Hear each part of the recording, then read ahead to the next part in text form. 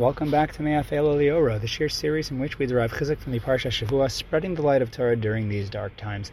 And here at the database with Rabbi Shua Eisenberg, this week's Parsha is Parshas Mishpatim, and today's insight comes by a complete way of Hashgacha Pratis. Originally, when I started this particular series, it was completely in the interest of bringing the chizuk, as you hear from the introduction every single week, to bring encouragement, especially considering what Klal Yisrael has been going through since October 7th. While there's certainly beauty and significance, and I would say a critical role for feeling the tsaros of Klal Yisrael, not just moving along with our day, at the same time, I felt that there was a need for us to really draw chizuk from everything around us, especially the Parsha HaShavua, because we have to keep going. For the sake of Klal Yisrael, we need to be encouraged. Anyway, along the way in this series, the main motif has really been, or it has been light. But I have to be honest and admit that it hasn't really been the case that every single week I've been looking for references explicitly to light, as convenient as sometimes it is, but it just so happens that the references keep on passing before my eyes, and the motif is so important, and when you notice it, when the light shines, you have to acknowledge it, and there's an incredible light in Parshas Mishpatim in what can be dismissed as an unassuming and innocent Rashi. And really it's in a couple of Rashis, and the beauty of these two Rashis that I'm about to share with you is that they touch on both of the themes of not just moving past the tsaros that we Klal Yisrael are going through since October 7th, and at the same time be able to derive chizuk all the while.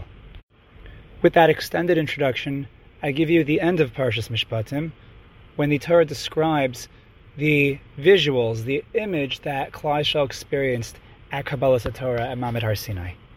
The Torah tells us in Parak Chaf Daled Pasuk Yud as follows: Vayir'u es Elokei Yisrael v'tzachas raglav k'masi levinas hasapir u'cha'etzam hashemayim latohar.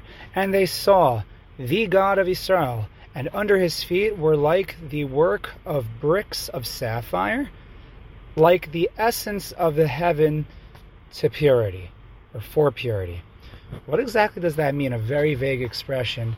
However, Rashi explains the two expressions as being for two different points of the salvation.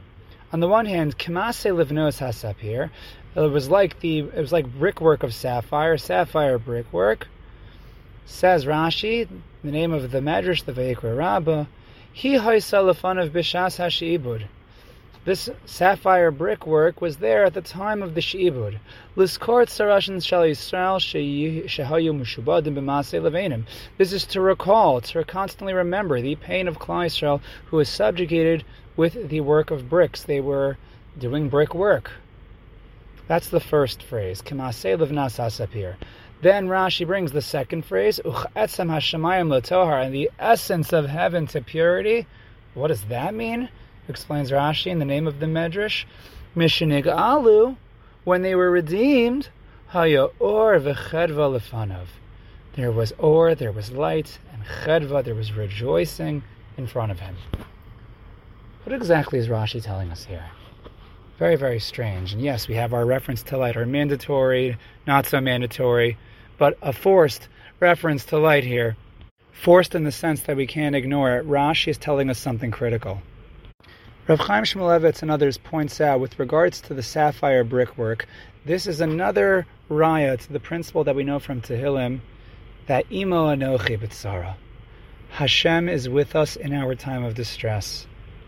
And on the one hand, this is used as a basis for encouragement, knowing that Hashchinta b'galusa, as my Rebbe points out, that the Shechina is in Galus with us.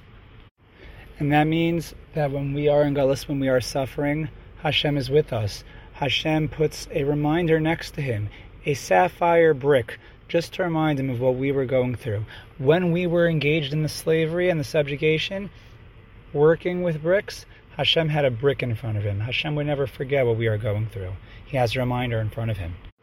And most of the time, the Bali Musar, they point to the sapphire brickwork. But this Rashi, perhaps for most of my life, the second Rashi has gone unnoticed. that what about at the time when we were being redeemed, to see the essence of Shemayim in its purity? What does that look like? Shemayim that is not being blocked by brickwork, but it is an or and a chedva that are in front of Hashem. We know that Imo Anochi b'tzara. We know that Hashem, during our time of distress, is with us in our distress. But how often do we acknowledge the nature of the celebration that is before Hashem when we are in good times, when we are celebrating, when we are experiencing redemption? Because when we are in pain, there is a sapphire brickwork. But when we are being redeemed, when we are ecstatic with joy and jubilation, then, says Rashi, there is an or in front of Hashem. There is a light and genuine celebration, rejoicing with Hashem. And sometimes we need this for ourselves to be encouraged to know that yes, when we are in pain, Hashem is with us, but also realize that even in the good times, Hashem is having genuine celebration. And I challenge us to consider maybe the possibility that the whole point of this is not to suggest that, oh yeah, Hashem is always with us. Yes, that is true, but even more than that, maybe when we are going through a hard time, realize that it is not just us that is going through a hard time. It's not just that Hashem has a brick in front of him, so that, oh, Hashem also sees, right? And perhaps in some way, we should also take that to heart, so that if we are not in the matzav, if we are not in the circumstances, we should have for ourselves that brick in front of us to remind us of what Klal Yisrael is going through, to be with them in their tzara. If we are zocha to not be a hostage, or to not have to give up our lives, and perhaps it's a schus to even do those things, but if we have the schus of being with the liberty of not being in that situation, then we have to put some kind of reminder in front of us so that we can be with our brothers in pain. And maybe that's true. But when Klal Yisrael is going through a positive time, we celebrate them as well. But maybe also to consider that if we are going through a hard time, maybe Hashem is going through an even harder time. It's hard for us to envision that, because usually we're thinking within our own Daled Amos, and of course Hashem is beyond this world, so what does it mean for Hashem to go through a tzara? But no, Hashem is going through a tzara. We should ask for Mashiach for our brothers, yes, but for HaKadosh Baruch Hu himself, for his essence, so that he could experience that light. Imagine if we would want Mashiach to come, want the Geula, just so that Hashem could experience it, that Hashem could have that light in front of him, that Hashem shouldn't have to have the bricks in front of him. Yes, our suffering, of course, but what about the suffering of the Shekhinah? Yes, our suffering, what about the suffering of our brothers? To think outside ourselves. On the one hand, this is a source of light and comfort for us and encouragement, but it should also be an acharayis, it should be a chov, it should be an obligation on ourselves. What can we do, on the one hand, to feel the tzara of Klal Yisrael, and on the other hand, to celebrate the simcha of Klal Yisrael, to celebrate the simcha of Hashem, yes, to feel the tzara of Hashem, and to celebrate the simcha of Hashem. To daven for the Geula, to daven for Mashiach, not just for ourselves, but for the entire family of Knesset Yisrael, and for HaKadosh Baruch Hu. That, I think, is a next level or that we should be zocha to very, very soon. This year is dedicated to Nishmas Imi Rasi Chayracha Bas David Tzvi, and is also dedicated to Nishmas, her father, my grandfather, David Tzvi, Ben Yosef Yochanan, Olav Shalom, his neshama should as well have an aliyah. This year is also dedicated in the schus of Klal Yisrael in this current situation. All the hostages should be returned and have refuas nefesh and refuas haguf. All those injured from Knesset Yisrael in this milchama should as well experience refuas nefesh and refuas haguf. Shlema and Bekarov. All those who have fallen from Knesset Yisrael in this milchama should experience an aliyah for their neshama. Hashem should take nekama for their dam, and their loved ones should experience nechama. And Tzahal and Klal Yisrael Shvi, Matzliach and Matzeach in the Milchama, we should all experience the Geula b'Meher b'Imenu. If you enjoy this, share and others like on the podcast, you want to partner up with us with a sponsorship, or if you have questions, comments, concerns, recommendations, or you want to join the Database Podcast WhatsApp group, where you can find links to every uploaded shir and links to shirim that I repost due to their relevance, then all you have to do is reach out to me at thedatabase@gmail.com. That's the data then base, BEIS@gmail.com. Until next time, have a wonderful Shabbos and a good Chodesh. Adar Rishon.